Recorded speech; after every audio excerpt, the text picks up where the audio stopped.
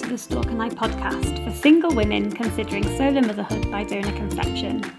I'm your host, Mel Johnson, the solo motherhood coach and solo mum to a 3-year-old daughter. For Series 3 of the podcast, I've interviewed a variety of people who share their personal stories, providing a collection of different perspectives of paths to parenthood. In today's episode, I speak to Joscelyn, solo mum to her nearly 4-year-old son.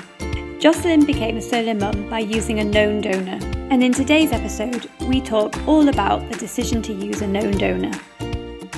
Joscelyn, thank you so much for recording with me today. You're very welcome. It's lovely to be talking to you. So, Series 3 of my podcast, we've been covering different solo motherhood stories, so people in all different circumstances. And one of the stories that so far I haven't covered is someone who's used a known donor, which I know you have. So I'm really excited to sort of explore that with you a little bit today. I know everyone's experience with that is different, but I think probably there's some good themes that we can cover, particularly if there's other people who are considering that route. So before we get into the detail of that, do you want to give yourself an introduction? Yeah, of course. I am now 42. I live in Hong Kong with my almost 4-year-old, who I conceived in 2016. I was having issues with my cycle and saw a doctor's advice, and then they began asking questions about family history, and it was discovered that my mother had her menopause at 42. And through this conversation and through all the checks I'm sure lots of the women in this group have had done, the AMH, the FSH, all the other sort of pokey things that people do to you in these situations. And yeah, they kind of said to me my fertility was really poor. My AMH was 3, which was quite significantly low, and I was only ovulating a couple of times a year. So the suggestion was I would crack on and try and have a child alone. My doctor was really upfront about suggesting not egg freezing, because with my age and my fertility picture, it was unlikely to be successful. I then, of course, desperately tried to get this man that I'd had a relationship with off and on for a few years to fall heavily in love with me. That failed. And so then I looked down the route of using a donor and went through using anonymous donors and known donors as a process of what do I think would work for me. And it happened to coincide with my brother getting involved with 23andMe and Ancestry and us finding lots of relatives.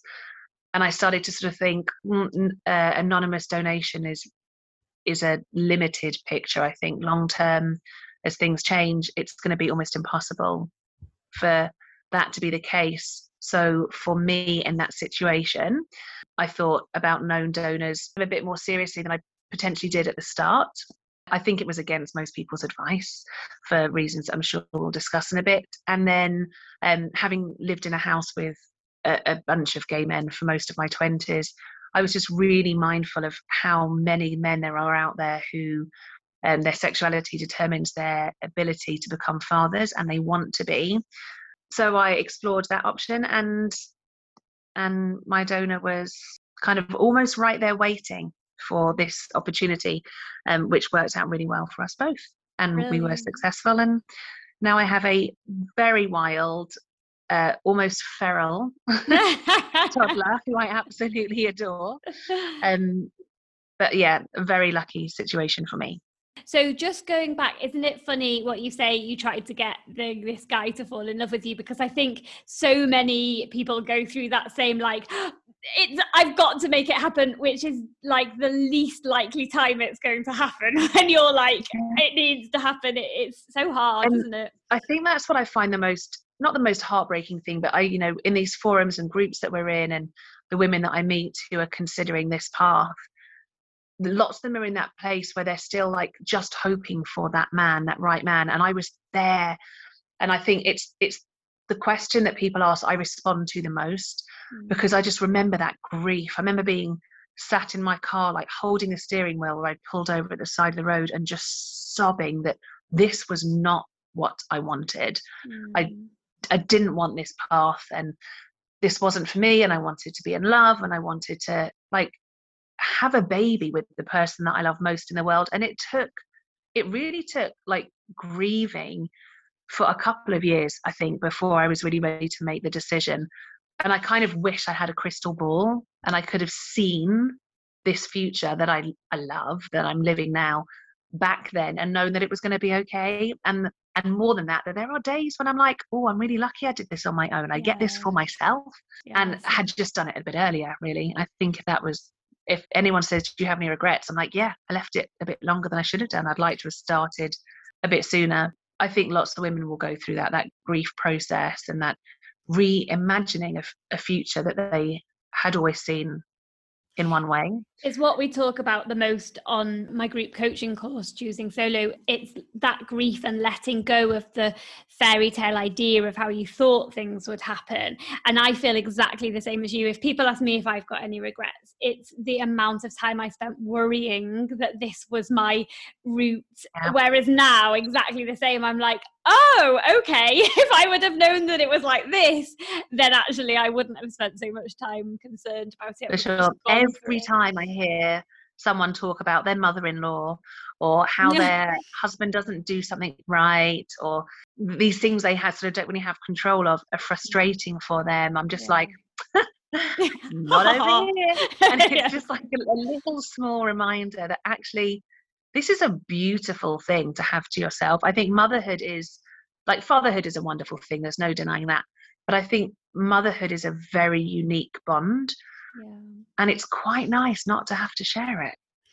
I think I always say it's like a real balance, isn't it? Because there's real pros and then there's some things that are harder, but it depends on your individual circumstances, honestly. What you say, like looking out for it, because I think some people look for the evidence that reinforces that it would have been better in a couple, whereas I look for the evidence that it's brilliant as it is. And I think that mindset shift can change things. So was it the tests that you did that sort of like helped you make that final decision? Had you considered it before that, or?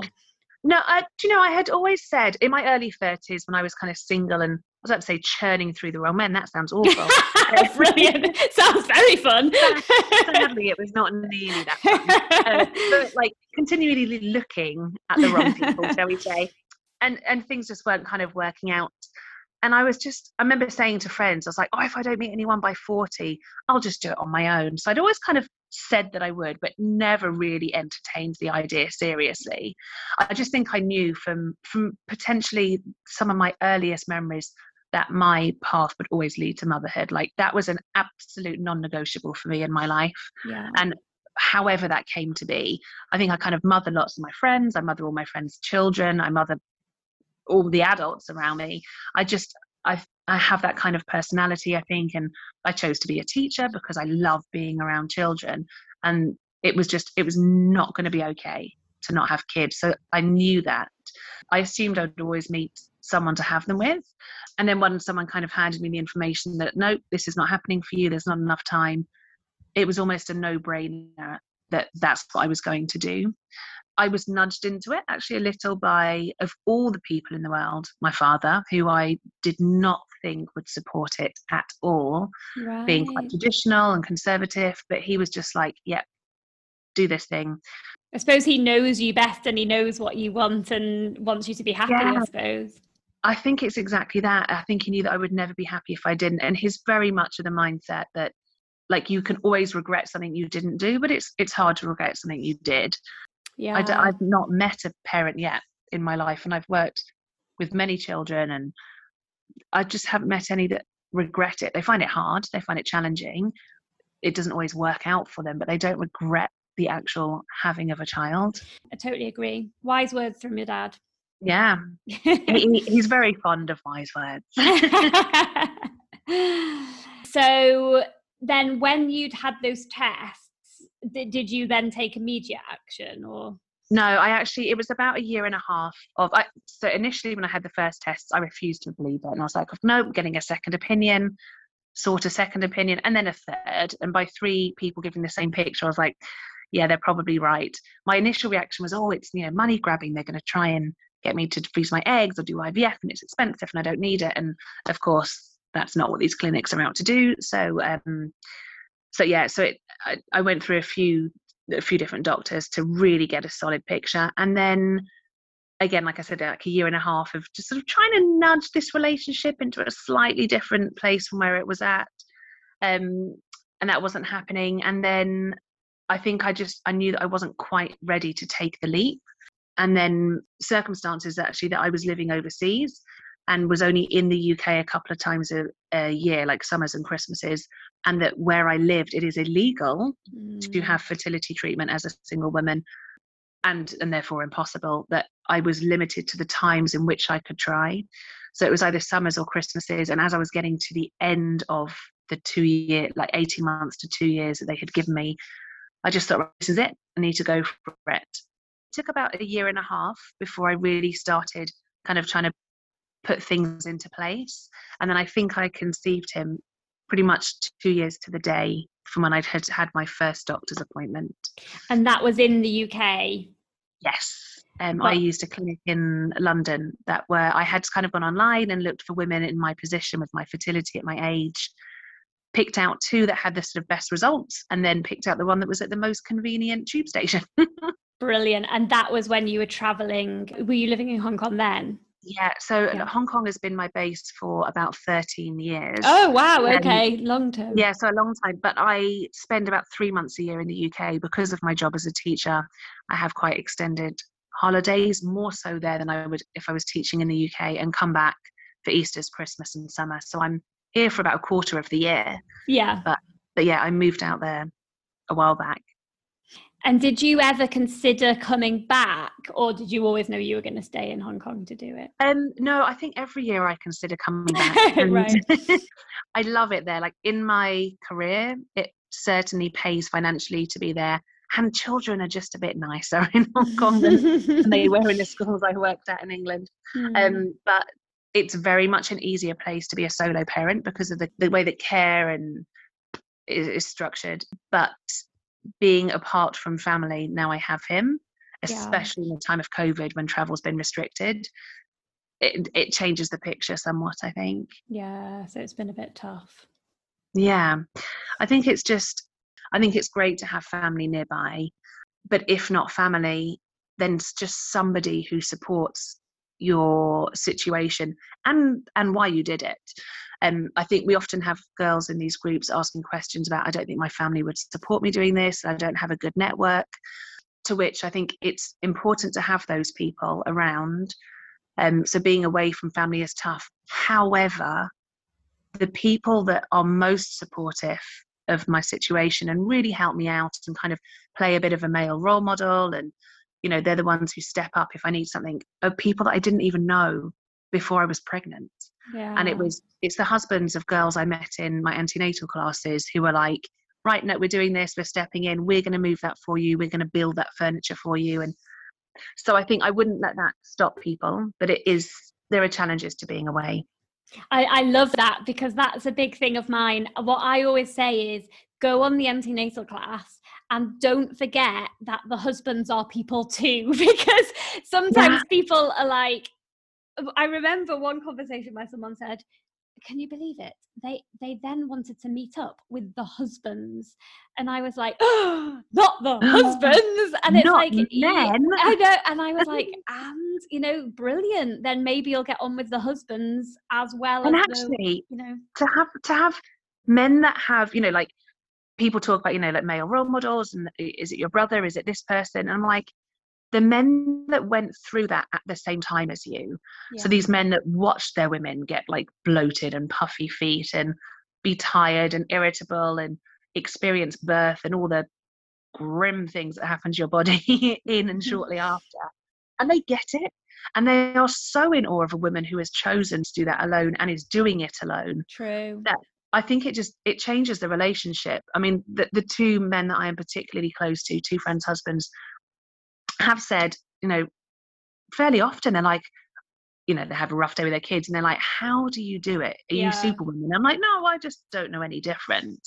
But I think they really step up for me because they've seen someone they love doing it and finding it tough. And so they're really there. Yeah, I love that. Yeah, I'm lucky. Brilliant. So talk to me then about the process of choosing your donor. So you said that did you have a choice of people? Yeah. So I always cringe when I tell people this bit because it sounds awful. Okay. But I effectively did sort of some mental window shopping. I knew for myself that I was much keener on the idea of it being a gay man. I was just scared that if it wasn't, it could mess with emotions. I might suddenly look at this man differently and be like, oh, I have feelings for you. You're the father of my child, or vice versa. Two straight male friends, both genetically quite good choices, offered to take on that role for me. And in both of them, I said to them, this is great, but you have to think how a future woman that you might meet could feel about this, how they could feel about me, the fact that you've already had children. Like, you don't want to miss out on something because of this, which is very kind of you, but let's not go there. And then I knew that I didn't want to approach one of my closest male friends in case it changed a dynamic in our friendship or within a friendship group. So I kind of went to like the periphery, which is my good friends, or in the case of the man that turned out to be my baby's father, my friend's ex-boyfriend. Right, okay. So he was, quite separate from me. We had met a bunch of times in sort of like 2005 to 2008, I guess. Had stayed friends on Facebook, occasionally commented on each other's posts, but really hadn't communicated in quite a long time. Yeah. I did actually I sent an email, a very, very open email to 6 people, just saying, this is my situation. I'm going to go ahead with an anonymous donor if it's not something that suits one of you. Know that I've approached more than one of you. Please don't feel pressured or obliged. Don't even feel the need to reply. But this is my situation. This is what I'm planning to do. And I know from conversations with you and things you've said to others and posts you've made on your social media that you love kids, and I want to offer you this opportunity if it works. So of the 6, 3 never replied, which is, I kind of said, don't reply if you don't want to, because it's an awkward conversation. One replied and said, yes, this would be wonderful. I assume you're moving home to the UK. And I was like, no, I'm not. And that kind of ruled them out. And another replied and said, I would really love this, but my partner isn't keen for me to have a child if he doesn't. But the first reply actually was from my son's father, who said, I've been waiting for this opportunity.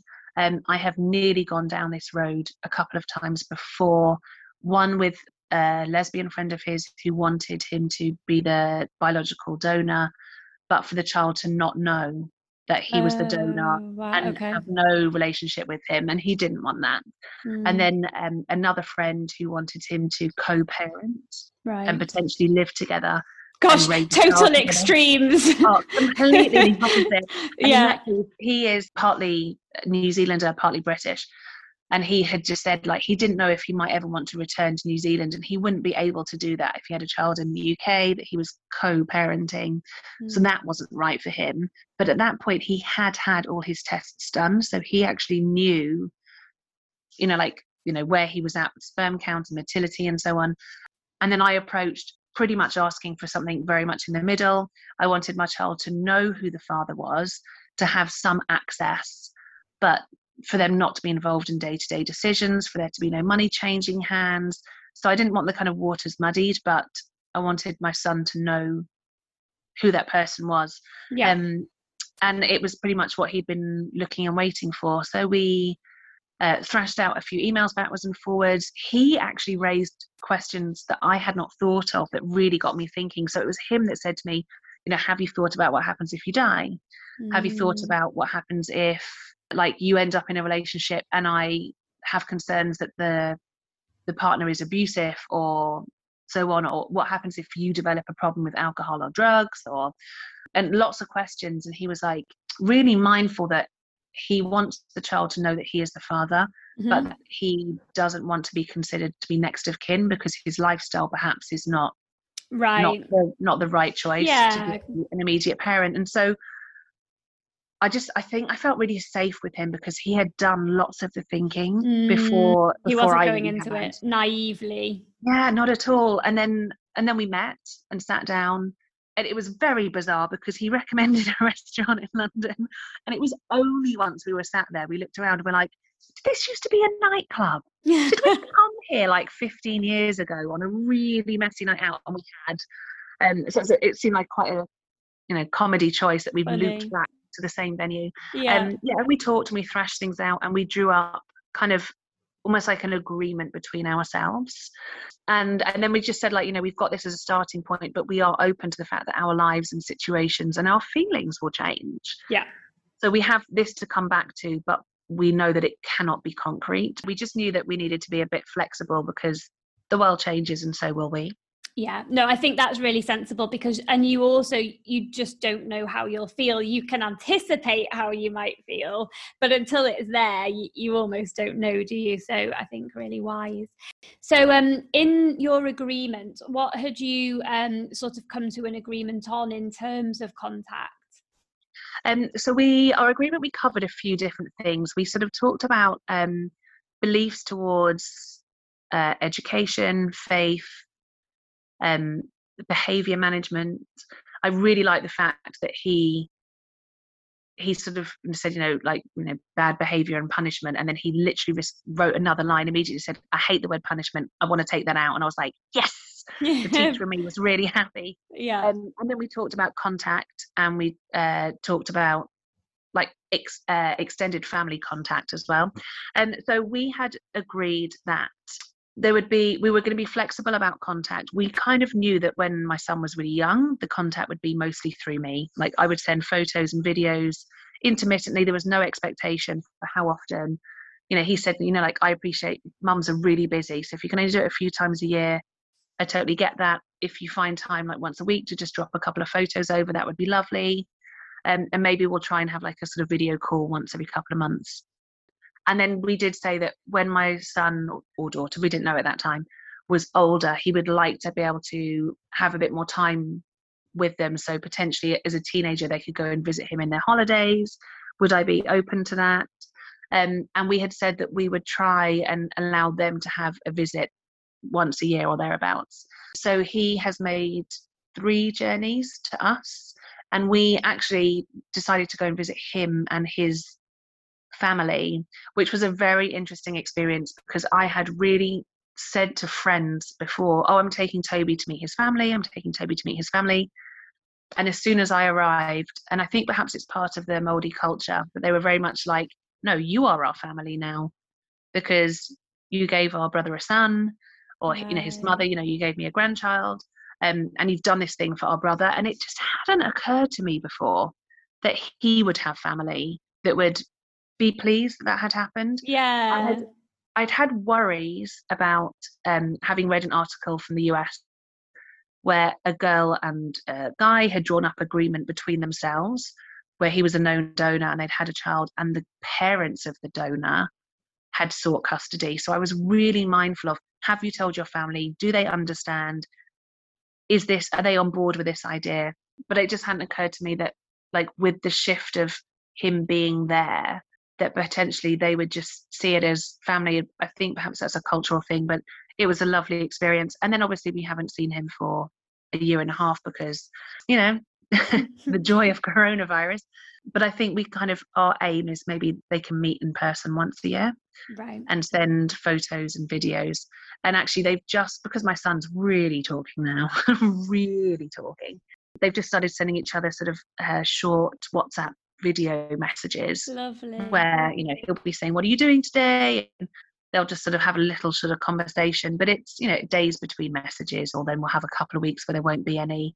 Yeah. And my son seems really happy with that setup. He knows who the man is, and he actually used the word daddy. That was part of our agreement. He was like, he would like to be known as the daddy, but any other man I should meet, if that happened, can be dad, pop, daddy, papa, anything. But he wanted my son to know that he was daddy. And I was more than happy. And I know that it's quite controversial, and we are really firm usually about using the word donor. So I actually do both with him. I will sort of say, daddy doesn't live in Hong Kong, daddy lives in New Zealand. He is our very special donor daddy because he gave mummy this wonderful gift.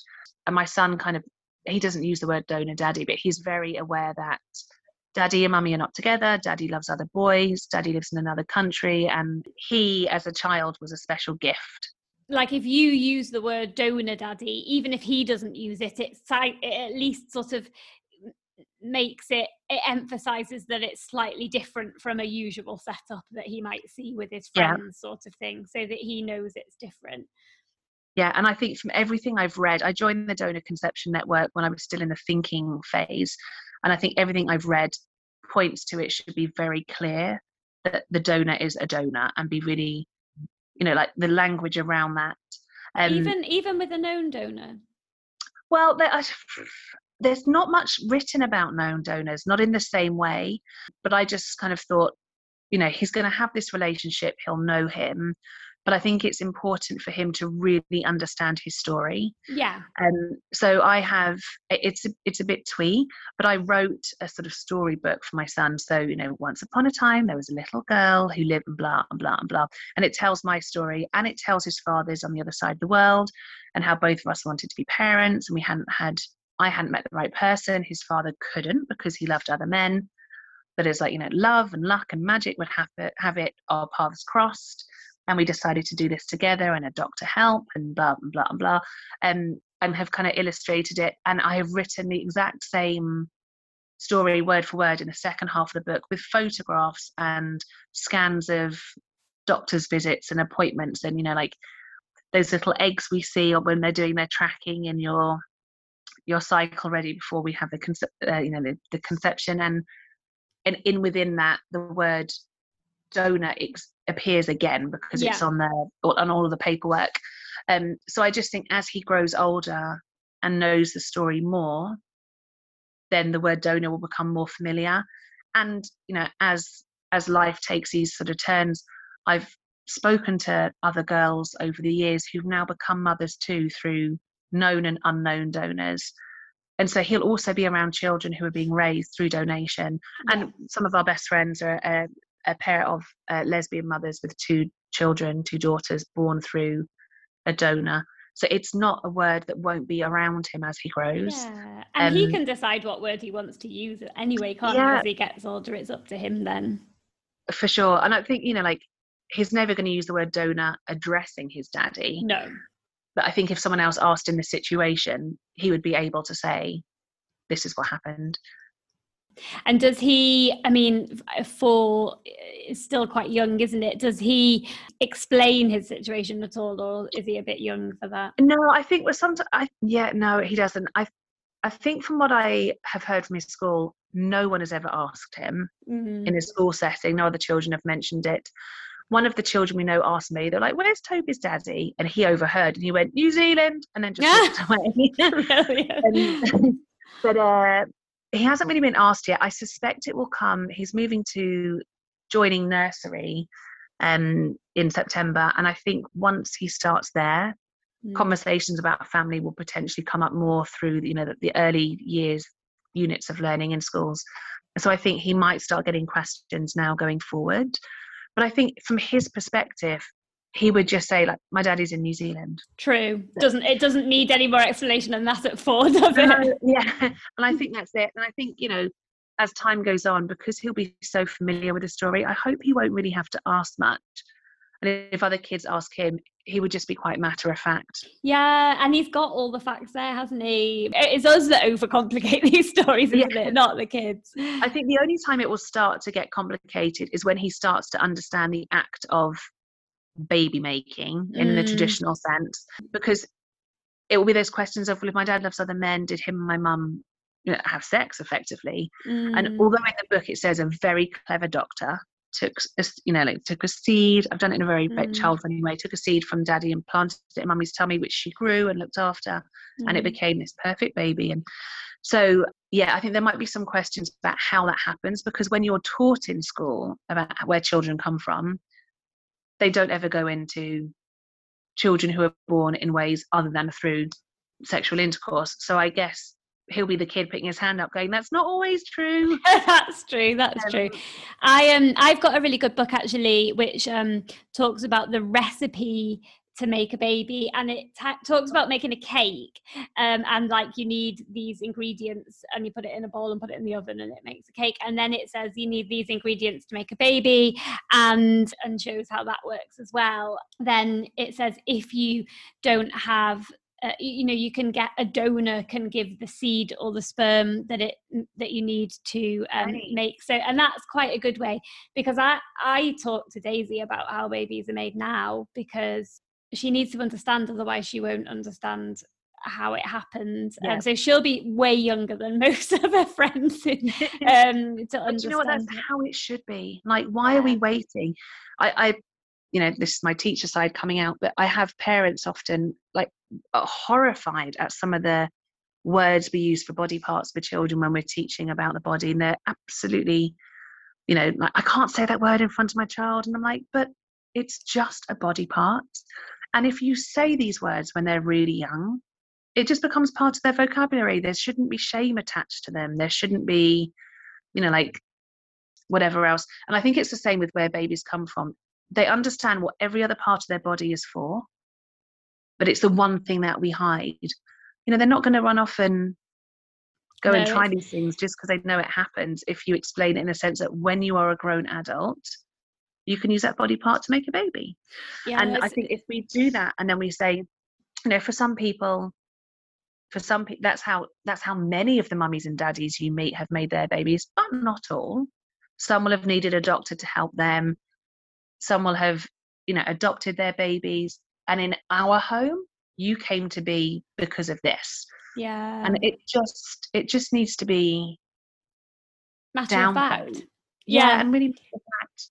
And they respond to how we respond, because if we're like stressed about it or awkward about it, they'll feel like it's awkward. Whereas if we're really matter of fact about it, there's an amazing woman called Sarah Sproul, I think her name is, and I'm recording a podcast with her for the 4th series of the podcast, and it's about how we speak to our children. And she says the importance of saying the actual word. And I was talking to my other solo mum friends about it, because we were saying, she says you should use vagina and vulva and penis, and my friends were like, oh my goodness, we can't say those words. And she talks about telling your children about sex and how babies are made, and I thought it would be great to get her on the podcast, because it's we start quite young telling our children because of the circumstances, but it's amazing how difficult people find it. Oh, for sure. And I have this conversation with parents year after year after year because of my job, and I just like point them in the direction of the research, which shows how important it is for so many reasons for them to be able to accurately name body parts. It's just, if they have illness or pain, or if somebody touches them inappropriately, they're just so well protected if they're able to describe exactly what happens, and just the mental mindset. But yeah, I think. But there you go. We talked earlier about positives and negatives of solo parenting. Yeah. The positive, the children will have a really strong and well-rounded understanding of the different ways that families come to be. Very true. And diversity, like I constantly talk to Daisy about diversity. I've got a really good book, and it sort of talks about this is how different families setups are. Some have a pet, some live in a flat, some live in a caravan, some live in a house, some all different things. But I think our children, diversity just comes into it more because we think it through, because we're in a slightly different to traditional setup, I would say. Great. So have there ever been any problems so far? Like, has there been any tension or any misunderstandings? No, there haven't. The only thing that has cropped up since my son was born is that his father has had some difficulties in his personal life, and I think he wouldn't mind me saying, I think he was quite depressed at points, and it just surprised me how much I felt empathy and compassion and worry for him, because although we were sort of more acquaintances really before we had my son, it has been impossible to not build more of a relationship since. So like when that was kind of going on and he'd gone a bit quiet and I knew that he wasn't really in a happy place, I had this strong feeling that Like, I wanted to be able to help. And I think I'm one of those people anyway, but it did surprise me how much affection I had for him and wanting to know that he was okay. And he's great now, and things have all, sort of pretty rosy and bright. But I think the last year and a half around the globe has had, it's made it tough for some people. But yes, that was the only thing, is that it surprised me how much affection I had grown for him, because he was a man that has given me this incredible thing. But otherwise, no, I've been incredibly lucky. I do know that it's not that way for everybody, and I know that situations change and there can be conflict or disappointment because the expectations don't match the reality of the situation. But I have been really lucky. And all the things that were real kind of deal breakers to me, like I didn't want him to have siblings with other mothers, because I thought it would just make it simpler. And I wanted there to be some consistent communication. I was worried that, they could build a relationship and then he would disappear off the face of the earth. Just hasn't really been a problem. So I appreciate I've been lucky, and I know that not everyone experiences that. We did talk at length before we went down this path. We were still in the discussion stages about what we do when things go wrong, because we both were aware that things could go wrong, and we talked about what they might be. Most of the conversation was about if either of us had another partner, if I met somebody, and then how that would change the relationship dynamic between my son and my donor, or if he met somebody who really didn't want him to maintain a relationship with another child. And we sort of hashed that out in the early days. So I think we were really aware of the biggest pitfalls. And we'd said that money was never going to enter into it. I didn't want anything from him. And so that has never been an issue. So I think we've been very lucky. And we live in separate countries, which also, there's a limit to, to how possible, if they're going to see each other, it's quite a big deal, because it means someone's flying internationally. I think that living in another country, for me, I feel like it makes it more clear cut, because you can't just have like popping round. It can't be, it kind of sets it up. If that's how you intended it to be in the first place, it sets it up nicely, because it's logistically it's harder, I guess. Yeah, for sure. And I think there's a real sort of security comfort in that there is some like physical distance. All the research that I've read said that donor conceived children, many/most, their preference is to have a known donor. Did you know that when you were making the decision? No, I didn't at all. It's really nice to hear. Yeah, I had no idea at all. I think I tried to imagine how I would feel in that situation.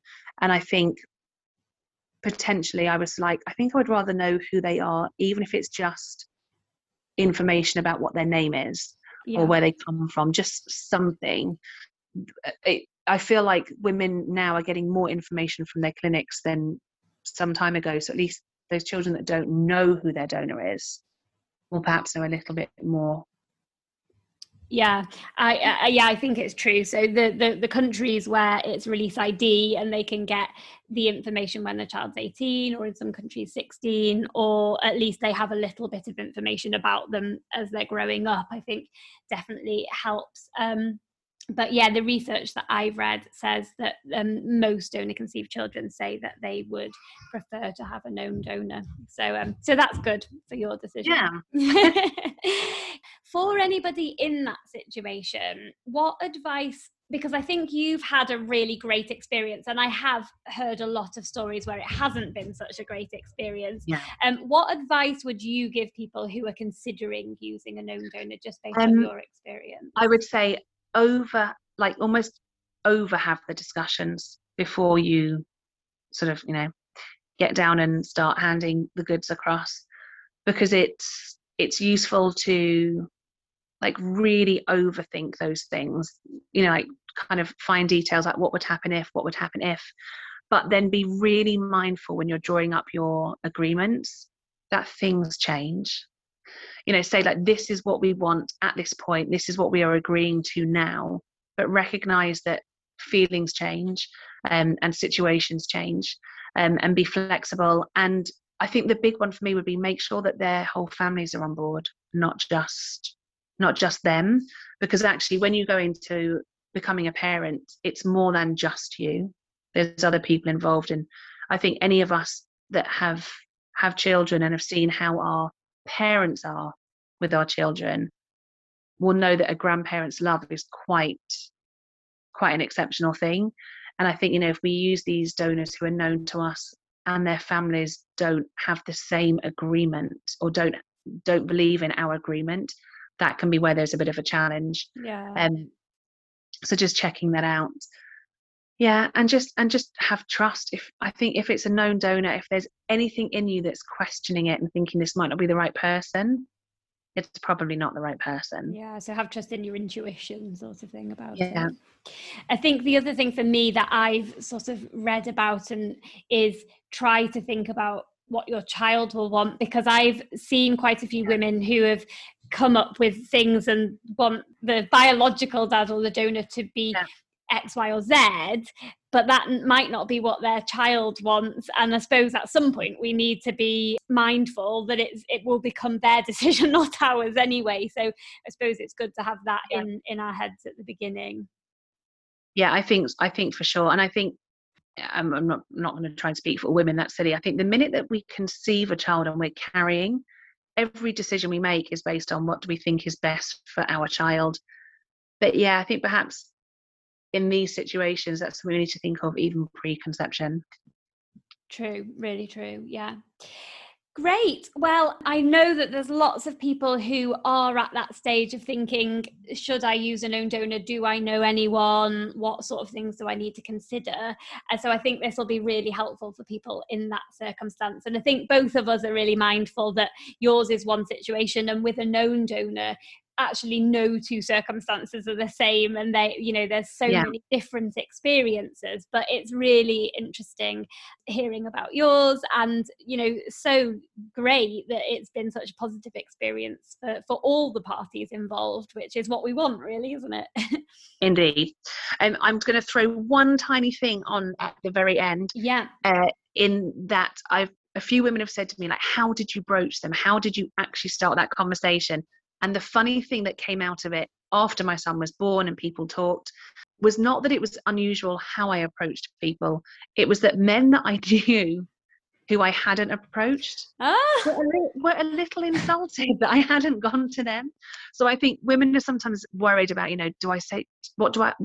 do I say something to this friend? What if he's really embarrassed? Or I think the overwhelming feeling from some of the men that I knew was that they were almost upset that I hadn't seen them as a viable option. How funny. And so not to be afraid about approaching the people that you consider would be good. Yeah. Well, I liked your thing as well, where you said just don't even feel the need to reply, because that just makes it easier for them, if they don't need to reply. So, interesting. Good tip to think about, though.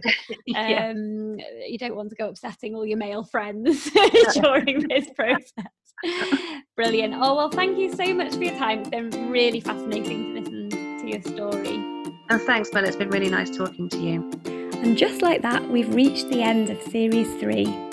Thanks so much to each of my guests for so eloquently sharing their stories, and to all of my listeners for your continued engagement. If you've enjoyed the series, I'd really appreciate it if you took a few minutes to rate and review it. To make that easier, I've created a link, ratethispodcast.com/stalk, which makes it easier for you to leave a review. I'm busy recording the 4th series of the podcast, which will be out on the 1st of September 2021. This series is with a range of experts on a variety of topics relevant to solo motherhood.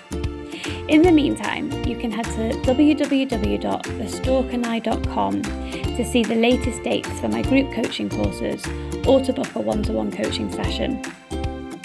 Thanks for listening, and see you again on the 1st of September for Series 4.